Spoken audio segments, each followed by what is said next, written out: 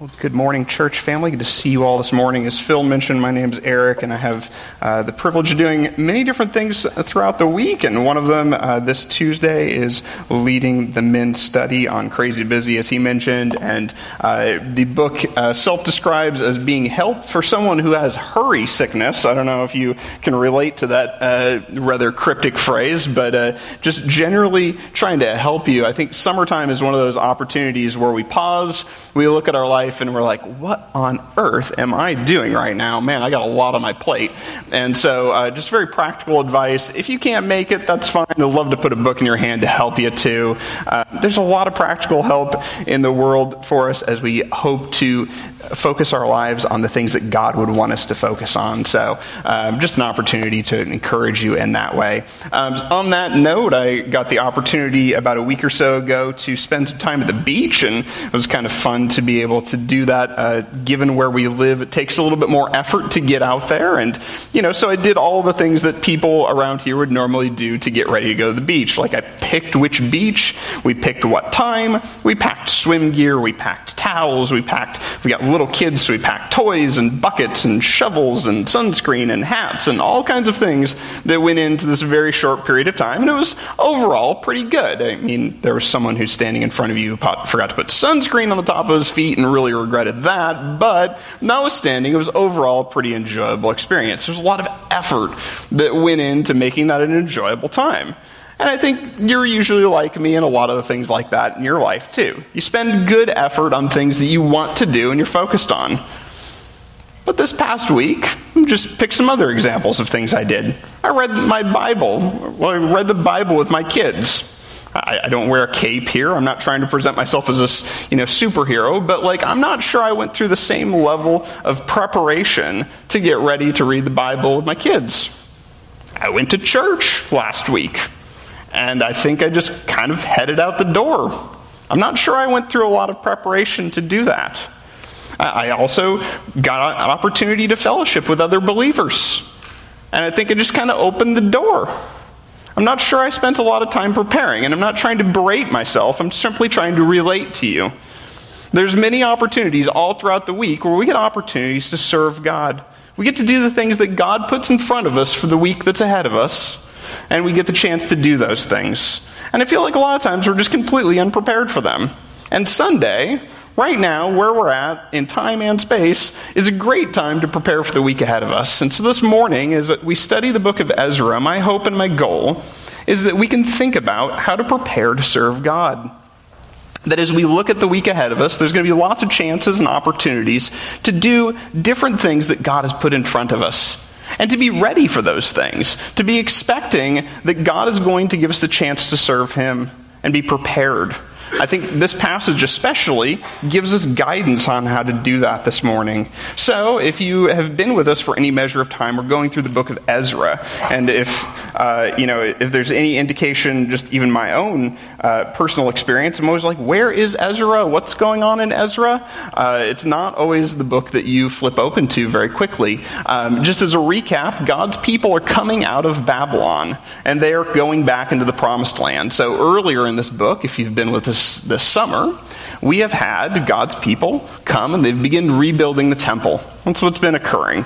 And so what occurred last week is somewhat noteworthy. Chapter 7 of Ezra, Chris preached through it, and Ezra shows up on the scenes. The namesake of the book of Ezra, he actually appears on the scene. All the rest of it was before him. And so he shows up, and we get to learn what Ezra does. And I think his experience, what he does, is very instructive to us. It should teach us how we can prepare to serve God this upcoming week. So, with that in mind, if you've got a Bible, go ahead and open it up to Ezra chapter 8. If you don't have a Bible, there's one on the chair rack in front of you. It's on page 349 in the Old Testament, left-hand side. And if you're looking on a paper Bible, it is hanging out near Kings and Chronicles before the Psalms. Ezra chapter 8. If you have it, go ahead and stand with me. We're going to join together in the reading of Scripture. We'll read just the first portion of this chapter, and we'll get going. All right. Ezra chapter 8, verses 1 through 14. I'm reading from the ESV. It says, "These are the heads of their fathers' houses. And this is the genealogy of those who went up with me from Babylonia.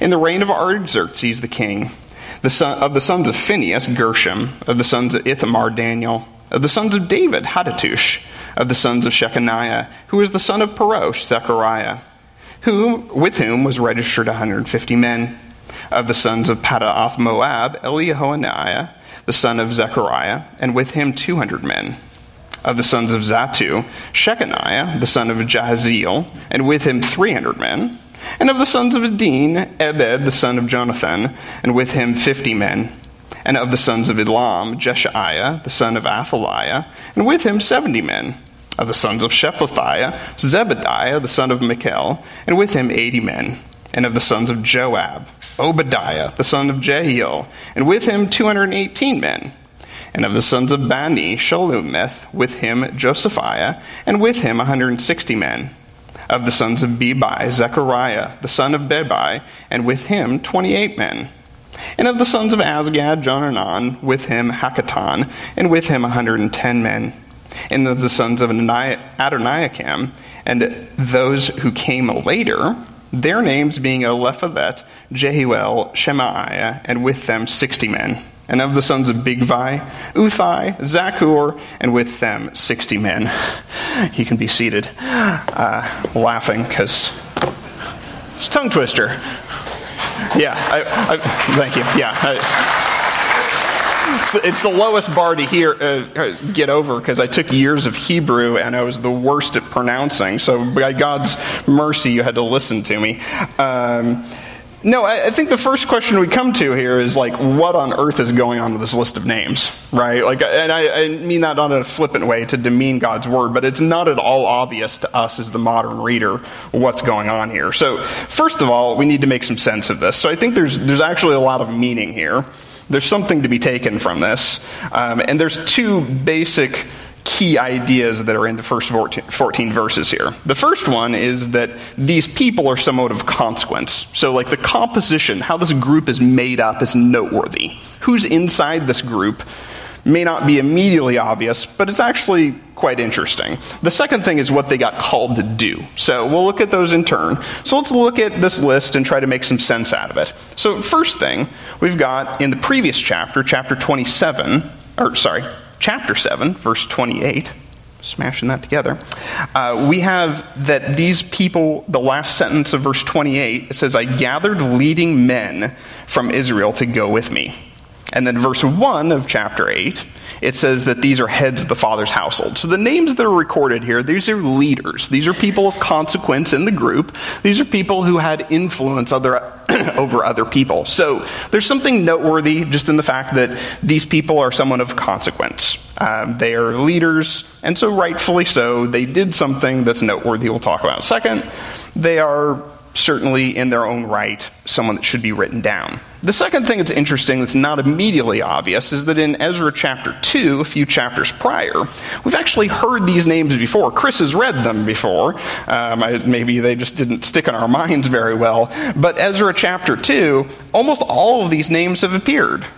So we can glean some meaning from that as well. This means that 60 or so years prior, that group in Ezra 2, the same family members are now getting approached by Ezra going, hey, do you want to go back to Jerusalem? And now some of the same family members are going, yeah, I'll go. So there's a family connection here. That's somewhat interesting to see. I don't know if we can make too much of that. There's nothing really commentary-wise explaining why that is. But these are people who are relatives of the people who have already gone back, which is interesting. And we also have some other interesting things here as well. One of these people is a Davidic descendant. It's of consequence since the Davidic covenant and everything else and promise there. We also have 2 priests. And we have, give or take, around 5,000 people. So this is a big group of people. And these are the leaders that made this happen. So this is somewhat interesting to see that that's why they got written down. I think of, the modern equivalent. You go into a high school gym and you see names plastered up on the wall of people who are noteworthy, who did things of note. These people were noteworthy. To us, the accomplishment may not seem obvious, but they did something very difficult. And I want to talk about why that's difficult. Going back to Jerusalem would not have been an enjoyable task. It wouldn't have been. If you remember Nehemiah gets to Jerusalem and he's like, man, this place is bad. Like this is not glossy trifold, hey, come visit Jerusalem. This is like, go rebuild something that was destroyed. And oh, by the way, try to feed yourself at the same time. This would have been a very difficult calling. And Babylon had a lot of things going for it, right? People had kind of gotten established. Routines had been established. Life had settled. Babylon originally was intended as discipline, interestingly enough, right? Like God's people were taken out of the promised land and put into Babylon as punishment. But after time, they're kind of like, this is nice. I could stay. Right? Like, it's not so bad. There's something interesting in the fact that anybody would respond to Ezra's call. That's God working right there. We'll develop this theme more. But the fact that anybody would hear Ezra going, hey, you want to come back to Jerusalem? And be like, yeah, I'm on that. That's God working right there. That's incredible. Like, that's not something the average person would want to do. That's a hard calling. It's not going to be fun. It's going to majorly uproot your life, and it's a one-time decision. You're done. That's it. You're going. So I think helpful to see that what these people did is they radically upended their entire life. So very noteworthy in that regard. And I think when we look at this, we start to realize there's a theme that shows up here, and it's the theme of Babylon. Babylon's an interesting place. If you notice this, it shows up in the New Testament as well. It's something that is usually a negative thing. It's very clear. But I see that we definitely have a connection here to Christ. There's not a lot of connections here to Christ in this passage. And so this is one of the areas where I see that what Ezra called people to do here is actually very similar to what Christ calls us to do. So let's take a brief field trip over to the New Testament. We're going to turn right and we're going to go over to the Gospel of Luke. If you've got a Bible, turn there because we're going to be there for 2 or 3 minutes and then we'll come back to Ezra. But Luke chapter 18. This is definitely one of my more favorite moments of Jesus' ministry because it's just always relevant. Luke chapter 18. A guy comes up to Jesus and is like, hey, how can I experience the blessing of God? How can I be a recipient of God's blessing? And the guy's got an impressive resume. He's got a lot of things going for him.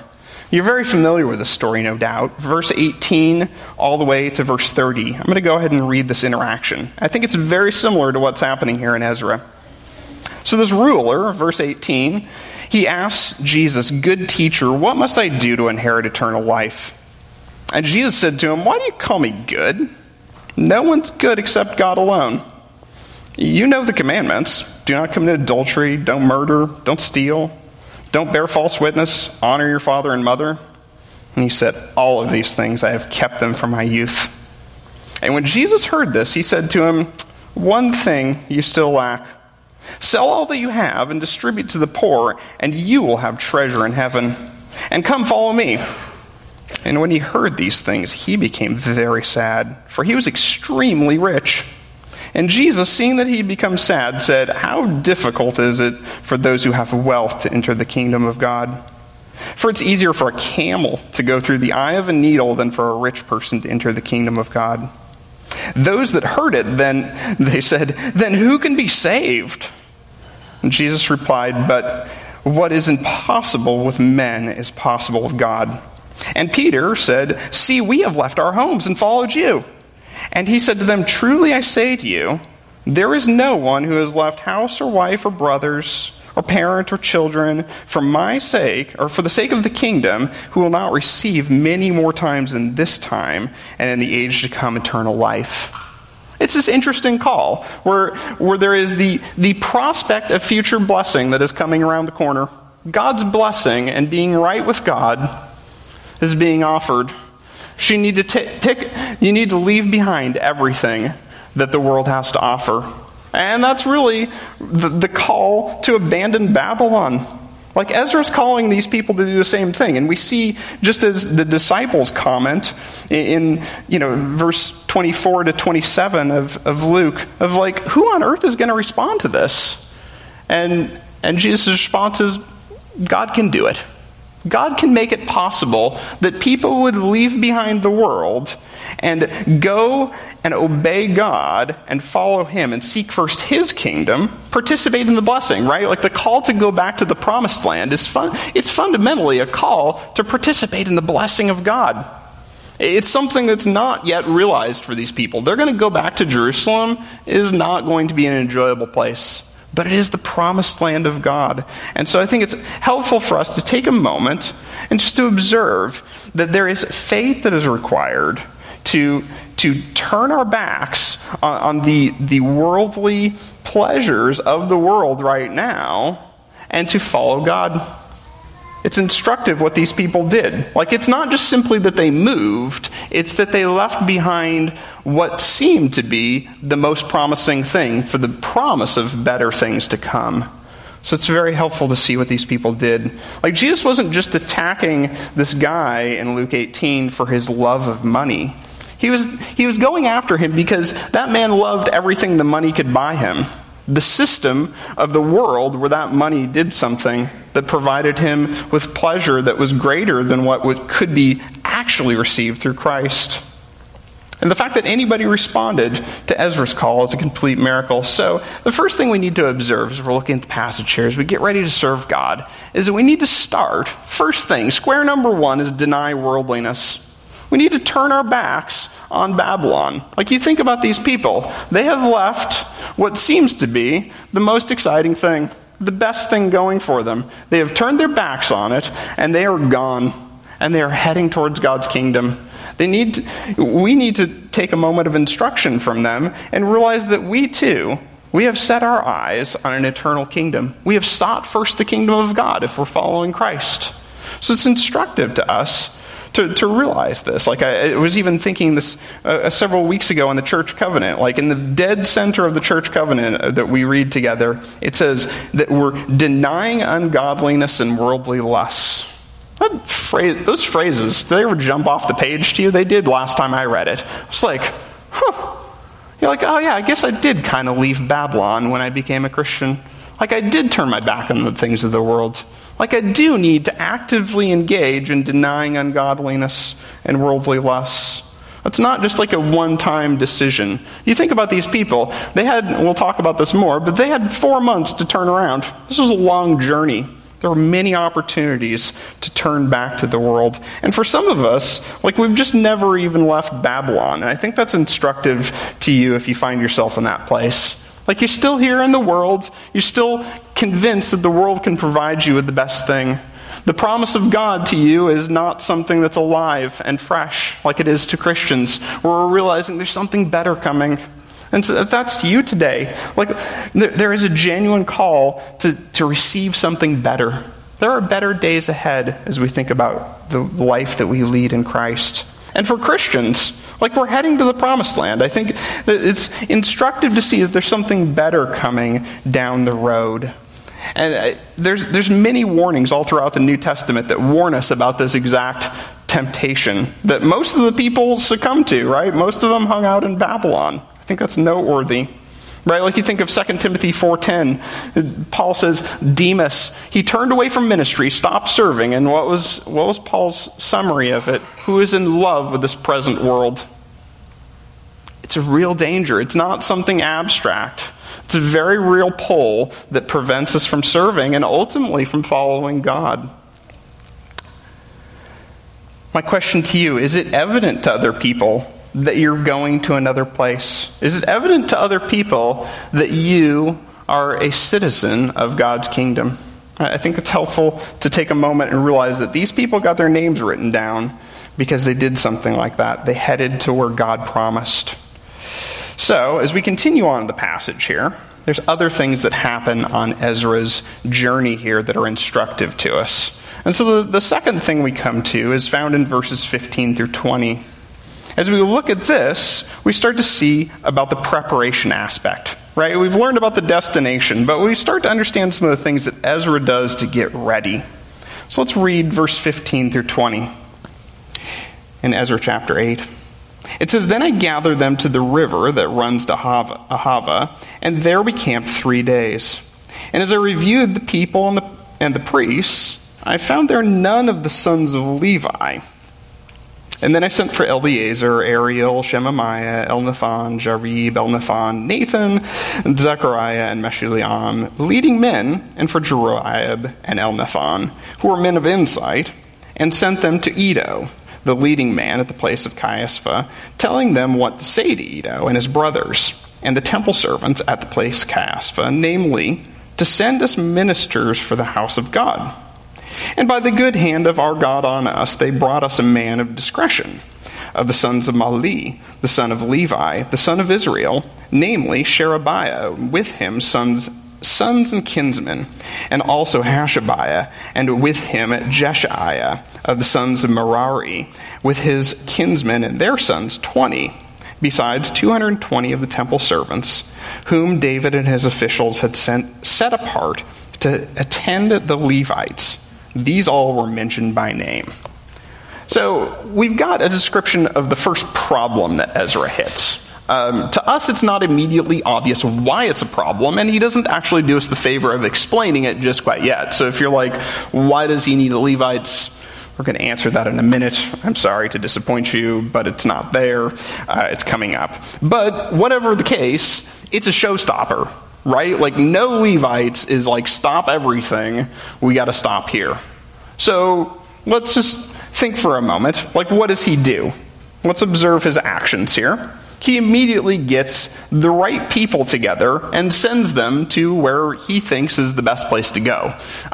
Sadly, we don't know a lot about some of these people, and we don't know a lot about maybe even these places. We've got some ideas maybe, but whatever the case, Ezra charts the best course of action. He's like, I got a problem, no Levites, so I'm going to do the best thing that I know how. Here's all these people, I'm going to go. And I'm going to send them. And so he sends them, and they go, and it's instructive what he tells them. So let's look at that. Verse 17, the last part of the verse. He says, the purpose of why I need these Levites, it's rather cryptic at this point, is to send ministers for the house of our God. So not fully unpacked yet, but instructive. And the result is rather surprising yet again. He actually gets some Levites. I know this doesn't seem like a surprising accomplishment, but again, this would be something where you're like, whoa, Levites showed up. That's so cool. If you think about Levites and their specific life circumstances, you would understand why no Levites showed up in the first place. Let's think just for a moment about, like, how much land does a Levite have? None, right? So you want to go to a land where you don't get any land. Number two, second problem that we talked about last week, life at the temple, things are not going well. Like, the temple is in languish. Thinking in kind of practical today terms, like giving is down. You're going to go be an unpaid minister with no place to live. You want to go? No way. Absolutely not. Right? Like, so it's understandable that the Levites are like, yeah, I'm not going. Right? Like, that makes sense. And the people who were initially excited, they probably left like 60 years ago. They went. So all of these other people are like, yeah, I'm not so sure about that. But by God's grace, God moves, and like 38 priests and 220 temple servants are like, yeah, I'll go. Like Ezra and his group, like this is a radical decision. Like, if you ever had someone come up to you and be like, hey, I want you to move. Oh, okay, yeah. When? Like, oh, right now. Like, we got the key in the ignition. We're ready to go. You down? And there were like 400 people that said yes. That's incredible. Like, that's absolutely amazing. And I think this is instructive to us. The instructive principle is that we should anticipate challenges, and we should also expect God to work as we anticipate those challenges. I'll talk about that in a second. But we should anticipate that there's going to be problems. When we're serving God, when we're doing the things that God calls us to do, I don't know if you're like me, but you get into this crazy mode where you're like, well, if God is enabling me to serve, then I'm just going to have no problems. Everything's going to be great. So let me just give you a practical, mundane example, right? Like, you're going to go, and you're going to go to church, you're going to fellowship with people, worship God, and you've kind of been having a rough week, and so you're all ready to go, you're going to make it on time, and you head out the door, and you got your coffee cup in your hand, and you slam your hand against the corner of the wall, and coffee is just all over you. And you're like, oh man, I got to change my clothes. Like I'm going to be late. This is going to be a major inconvenience for me. You know? And you're like, well, God's just not in it. Like, I'm just going to stay home. Like, what's the point, right? And it's a silly example, of course. But we have just minor setbacks in our lives sometimes. And when it comes to spiritual things, we're kind of like, we overly analyze it. And we're just like, well, I had a problem. Obviously, God's not in it. And here we see Ezra. He's got a real problem. We don't fully understand it just yet. But he stops and he takes care of it. Right? He makes something happen. Like, there's an obstacle, there's a stopper, and he pushes through it. And one of the cool things is that he sees God work. So look at verse 18. And he said, by the good hand of God on us. So he sees that obstacle, he does something about it, and then when God works, he's like, praise God. God's so good. That's awesome. Right? Like when we experience obstacles when we're trying to serve God, it is an opportunity for us to continue serving and being diligent, and then on the back end of that obstacle, to praise God for how he worked and to see his hand move. So I would just encourage you, if that's you today, right? Like if there's something that's a challenge as you think about serving God, whether it's something as simple as trying to meet together with another believer to fellowship with them and mentor them, or whatever it is, like just something that comes up where you're like, well, I guess I just can't make it happen. You know, one little problem, I guess I just need to stop. I would encourage you to continue forward in good works. As we consider the rest of this passage and we continue moving forward, let's look at what happens next to Ezra. Ezra is now going to proclaim a fast and pray. So let's look at verse 21 through 23. It says, then I proclaimed a fast there at the river Ahava, and that we might humble ourselves before our God, to seek from him a safe journey for ourselves, our children, and all of our goods. For I was ashamed to ask the king for a band of soldiers and horsemen to protect us against the enemy on our way, since we had told the king, the hand of our God is for good on all who seek him, and the power of his wrath is against all who forsake him. So we fasted and implored our God for this, and he listened to our entreaty. So I think we see here in these short verses, we see what's at risk with this act of service. Right? For Ezra, there's something at risk more than just kind of having a rough day. There's something at risk here, and we see the response that Ezra has once he realizes what's at risk. And there's two things that are going on as far as the risk to this group. The first risk is that the king is watching. The king and all the people are watching, and they're like, how powerful is God? That's the first problem. That's actually the biggest problem at this point. Ezra realizes he kind of got maybe a little carried away with his words. Is he wrong? No, he's not wrong at all. He actually says the truth, right? Like God is absolutely powerful enough to defend God's people. He is. But then he starts to realize, did God promise me that this journey would be safe? Not necessarily. And so he comes in humility, verse 21, to ask God if God would move and God would act. Well, that's very instructive to us. But he's also very realistically thinking like, I'm at personal danger. Right? Like this is 5,000 people, all of their earthly possessions, and the sum of money that they have with them is astronomical. It is an incredibly large amount of money. It's actually even kind of hard to understand some of the measurements, so to really even fully understand how much it is kind of hard to explain. But it was a lot. It was a gift from a king. I don't know, you probably haven't gotten any gifts from kings recently. I haven't either, but I would imagine they would usually be a lot of money. And so there was a lot of value stored up in what they had. I think that's very helpful. They were at risk for theft. Like they were a slow-moving target, and, kind of my lighthearted moment for the morning, like the streets were dangerous, like not a new problem.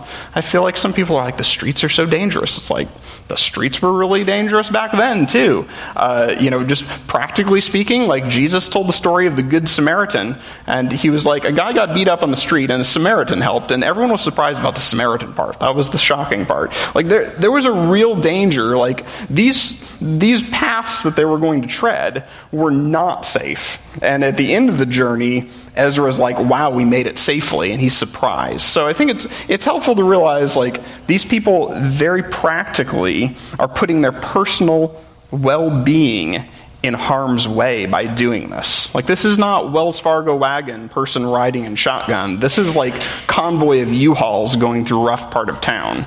This is going to be dangerous. And so he's genuinely seeking God. Let's look at the method by which he's seeking God. Yeah, he's praying, he's fasting, but there's a word in there that's very interesting in verse 21, and I already mentioned it, that he said we might humble ourselves before God. There's a humility here. There's a humility of going like, God, I don't know what's going to happen.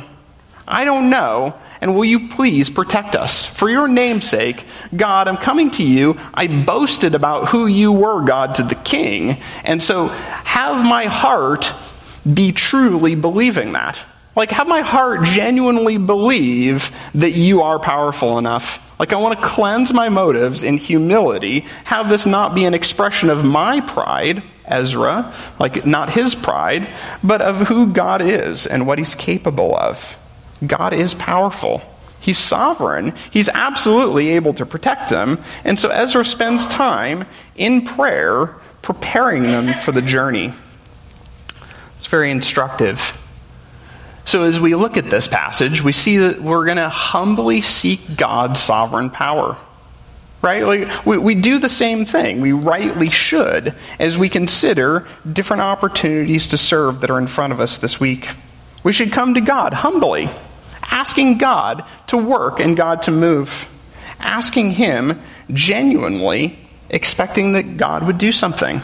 I think on a practical level, do we go through the week thinking, hey, like my coworker who knows I'm a Christian is watching me, and he's watching the way in which I care for people who are in my church. He's watching the way that I teach my kids and how I talk about my kids and how I talk about my family and how I talk about my church. All of these things where it's like the unbelieving world is watching us as we serve one another. What's the world getting from that? That's a really hard question to answer that each one of us need to think about. That Ezra thought about, and when he thought about it, it caused him to turn to prayer and fasting. That's instructive. I understand how there's a modern tendency to shy away from forced prayer and forced fasting. Fair and well, right? We want to avoid the errors of the Pharisees, right? Like, we don't want to be people who are just doing it, to show it to the world. That's fair. But just practically this morning, I'm preaching, and I prayed this morning, and then I see a group of people up here on the stage praying, getting ready for church. And I'm like, should I go up there? I mean, and then of course I'm working on a sermon that's about praying before you do something, right? So, of course I do, but like there's that thought that runs through your head where you're like, oh, do I really need to pray right now? Really? Like, I think each one of us grapple with that. That's a real struggle. And here, Ezra, once he realizes the severity of what he's doing, his immediate response is everybody pray, everybody fast. We need God's blessing on this. Are you living in a place where you're ready and willing to come to God in humility and you're expecting him to work? That's instructive to us. As we continue on the passage, we see some of the interesting things about this act of service. We get to get a picture of why the Levites are necessary now. So why did we pause everything to get the Levites? Let's read verse 24 through 30. He says, Then I set apart 12 of the leading priests, Sherebiah and Hashabiah, and 10 of their kinsmen with them. And I weighed out to them the silver and the gold and the vessels, the offering of the house of our God, that the king and his counselors and his lords and all of Israel there present had offered. And I weighed it out into their hands, 650 talents of silver, and silver vessels worth 200 talents, and 100 talents of gold, and 20 bowls of gold worth 1,000 derricks, and 2 vessels of fine bright bronze as precious as gold. And I said to them being the Levites, you are holy to the Lord, and the vessels are holy, and the silver and the gold are a freewill offering to the Lord, the God of your fathers. Guard them. Keep them until you weigh them before the chief priests and the Levites and the head of the fathers' houses in Israel at Jerusalem, within the chambers of the house of the Lord. So the priests and the Levites took over the weight of the silver and the gold and the vessels to bring them to Jerusalem, to the house of God. So, we see now suddenly why the Levites are necessary. This is the first thing we observe in this passage, is we get the idea of why Ezra was looking for Levites. We also see what Ezra says to the Levites. So let's look and try to make sense of why the Levites were necessary. So Ezra's doing something interesting here. He's improvising a little bit. So you've got a strange circumstance. You're in a foreign land, and you have something that needs to go to the temple. You need to get it back there. And it has been dedicated to the Lord in a foreign land. So who are the correct people to move that? The Levites, right? Like, who got the opportunity to move around the tent of meeting and the tabernacle in the desert? Who had the opportunity to serve at the temple? The Levites. And so Ezra is improvising here. He's going, this is a new circumstance, not really covered by any commands. But if I were to take holy gifts from God from one place to the other, I suppose I should probably have the Levites do it. And so he stops everything. And these people have a very specific job. They get to move things from point A to point B. It's not exactly the most glamorous job ever, but that's something that is necessary. God has given them the role of serving in this way. And so God is going, this is what happened, and I think Ezra is rightfully having done the right thing. He also instructs the Levites in something very telling. He goes, this isn't just a moving service. This isn't just moving from point A to point B, getting from one place to the other. This is a holy activity. And so he kind of stops them, right? Don't you need those moments where somebody stops you and is like, hey, by the way, you're serving God right now? Like, just to remind you, this is an activity that God is paying attention to. Other people see this and they inform their thoughts about God. And it's interesting what he says. This is an interesting phrase that we throw around in the New Testament all the time. Verse 28, he says, you are holy to the Lord. That's interesting. Have you heard that phrase before? That's where we get the idea of being sanctified. We talk about that all the time in the New Testament. Like, it's the idea that you're set apart to do something holy. As Christians, we are sanctified. And there's a calling of holiness on our life. It's interesting to see over the years how the world holds us accountable to certain moral standards, but then picks other ones that they ignore. Here God is saying, like, the whole of your moral character is important. As you serve God, God is actively watching the whole of your life. I think that's instructive to us. The call that Ezra has to these Levites as they serve, and seemingly a mundane task, is very relevant to us as well. As we're engaged in serving God, do you remind yourself that you're holy to the Lord? That you need to be sanctified? That there is a calling of holiness on your life? It's very relevant to each one of us. So, as we draw some principles out from this chunk of the scripture, I think the important instruction here for us is that we need to, as we serve God, we need to be sanctified as we serve. Right? Like, there's a calling to personal holiness here that Ezra reminds these Levites of. There's also an instruction about very specific tasks that these people have. Like, I think sometimes of what the Levites had to do. I was looking this up as I was prepping, but it's one of those humorous things where you're like, okay, in Numbers 3, the sons of Kohath, they get to carry the ark. That's so cool, right? Like, they get to carry, like, some of the holy objects. You know what the sons of Merari got to carry? The bases, the tent pegs, and the curtains. I think it's instructive to realize, like, you could be like, yeah, it's just a base. it's nothing. Like, it's not even important, right? Like, these people could be the same way. It's a gift to some pagan king. Doesn't really care about God. It's a big deal. It's not. I want you to stop. If that's your attitude as you serve God, that you're serving God, it's a holy activity. It requires holiness. That should be instructive to us. It requires personal holiness. We have the Spirit inside of us who's enabling us as we think about our New Testament experience as saints. And we don't want to grieve the Spirit. All right. Well, as we wrap up this passage here, there's one last thing here. Let's look at verse 31 to 36. 31 to 36, it says, "Then we departed from the river Ahava." So they left, and on the 12th day of the first month, to go to Jerusalem. And he adds some commentary. "The hand of our God was on us, and he delivered us from the hand of the enemy and from ambushes on the way." We talked about that previously. "And we came to Jerusalem. There we remained 3 days. And on the 4th day, within the house of the Lord, or house of our God, the silver and the gold and the vessels were weighed into the hands of Meremoth, the priest, son of Uriah. And with him was Eleazar, the son of Phinehas. And with them were the Levites, Jozabad, the son of Jeshua, and Noadiah, the son of Binnui. The whole was counted and weighed, and the weight of everything was recorded. And at that time, those who had come from captivity, the returned exiles, offered burnt offerings to the God of Israel. 12 bulls for all of Israel, 96 rams, 77 lambs, and as a sin offering, 12 male goats. All this was burnt offering to the Lord. They also delivered the king's commissions to the king's satraps and to the governors of the province beyond the river. And they aided the people in the house of God."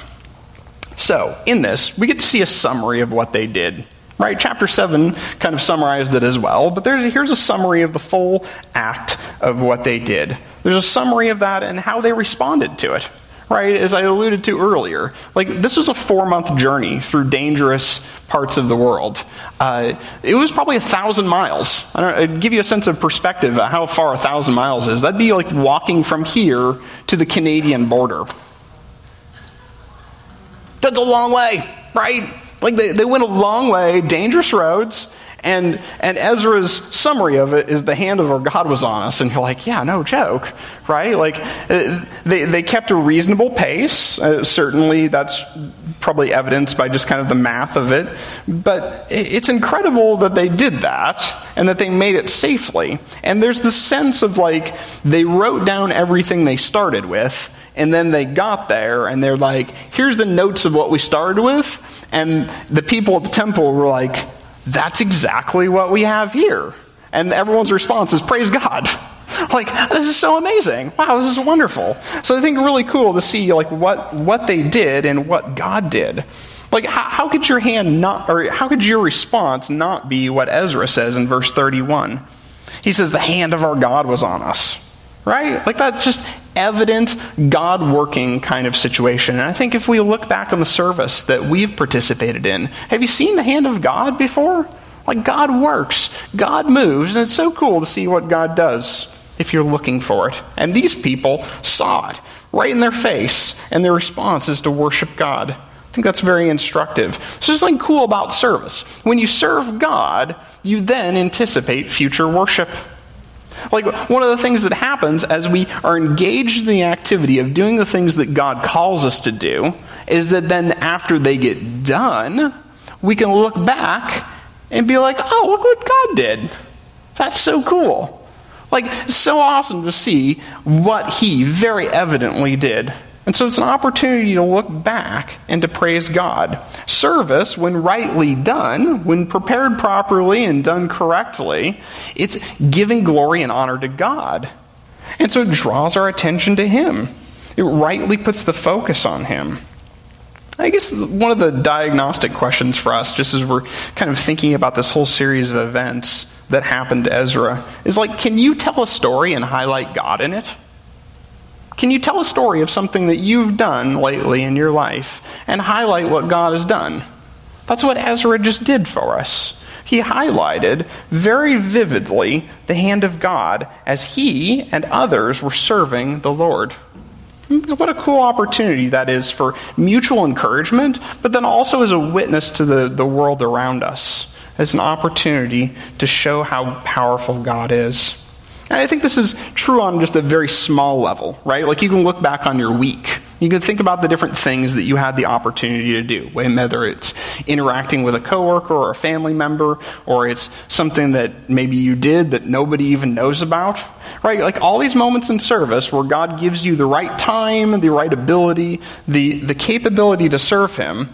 But then just think about like when our lives end. Won't it be cool to look back in heaven and see all that God has used us to do? Like it'll be cool to look back, and that'll be cause to worship God, to consider all the things that He, in His sovereign power, used us to do. It'd be so cool. I think it's something to look forward to, right? Like there's something enjoyable about knowing that we're being used for God's purposes. And Ezra had that perspective, and I hope as you head into this week that you will too. So we're going to do something a little bit unconventional this evening, or this morning. Look at me, I just led Tuesday evenings, and now I'm just saying evening. We're going to end in just a moment of reflection. Like I want to give you a second. I've just given you a charge. I've given you instructions on, hey, look back on what God has done and praise Him. And I kind of did that the wrong way, right? Like you got to sing and praise earlier in the day. Well, let's take a brief moment. Let's pause. Let's consider for a moment. What has God done in our life? How is God using each one of us? Take 2 or 3 minutes. Consider that. Praise God for it. Spend a moment in prayer and go, thank you, God. Thank you for the way that you used me in whatever circumstance it was. This is an opportunity to praise God. So let's do that for just a brief moment, and then I'll close us in prayer. God, we come to you. Thank you for the silence in our lives. It's so easy to let the noise of life, the craziness of life crowd out times of reflection, times of consideration, times of prayer to you. And for some of us, there might have been the very real struggle of going, I can't even think of what God's had me do this past week. And so if that's true, God, I pray that by your grace that you would highlight whatever barrier there is. If there's some sort of barrier that is preventing this brother or sister from serving, what a beautiful gift it is, like a cause for joy and celebration. I pray that by your grace that you would encourage them. I pray that you would very practically, if there are people who are serving and they just don't have the eyes to see it, that you would help them see you working through them. Thank you for the ways in which you work so evidently all throughout the day as we interact with those around us. Thank you that we get to be Christians, not just here Sunday morning, but every single day of the week. Pray that you would give us eyes to see that. And God, we praise you. We praise you very practically for all the good things that you have done. We look forward to what is to come. We know that life is filled with very, very real challenges, very real obstacles, real pain, real hurt. Things don't always go the way we want. And yet you are in control.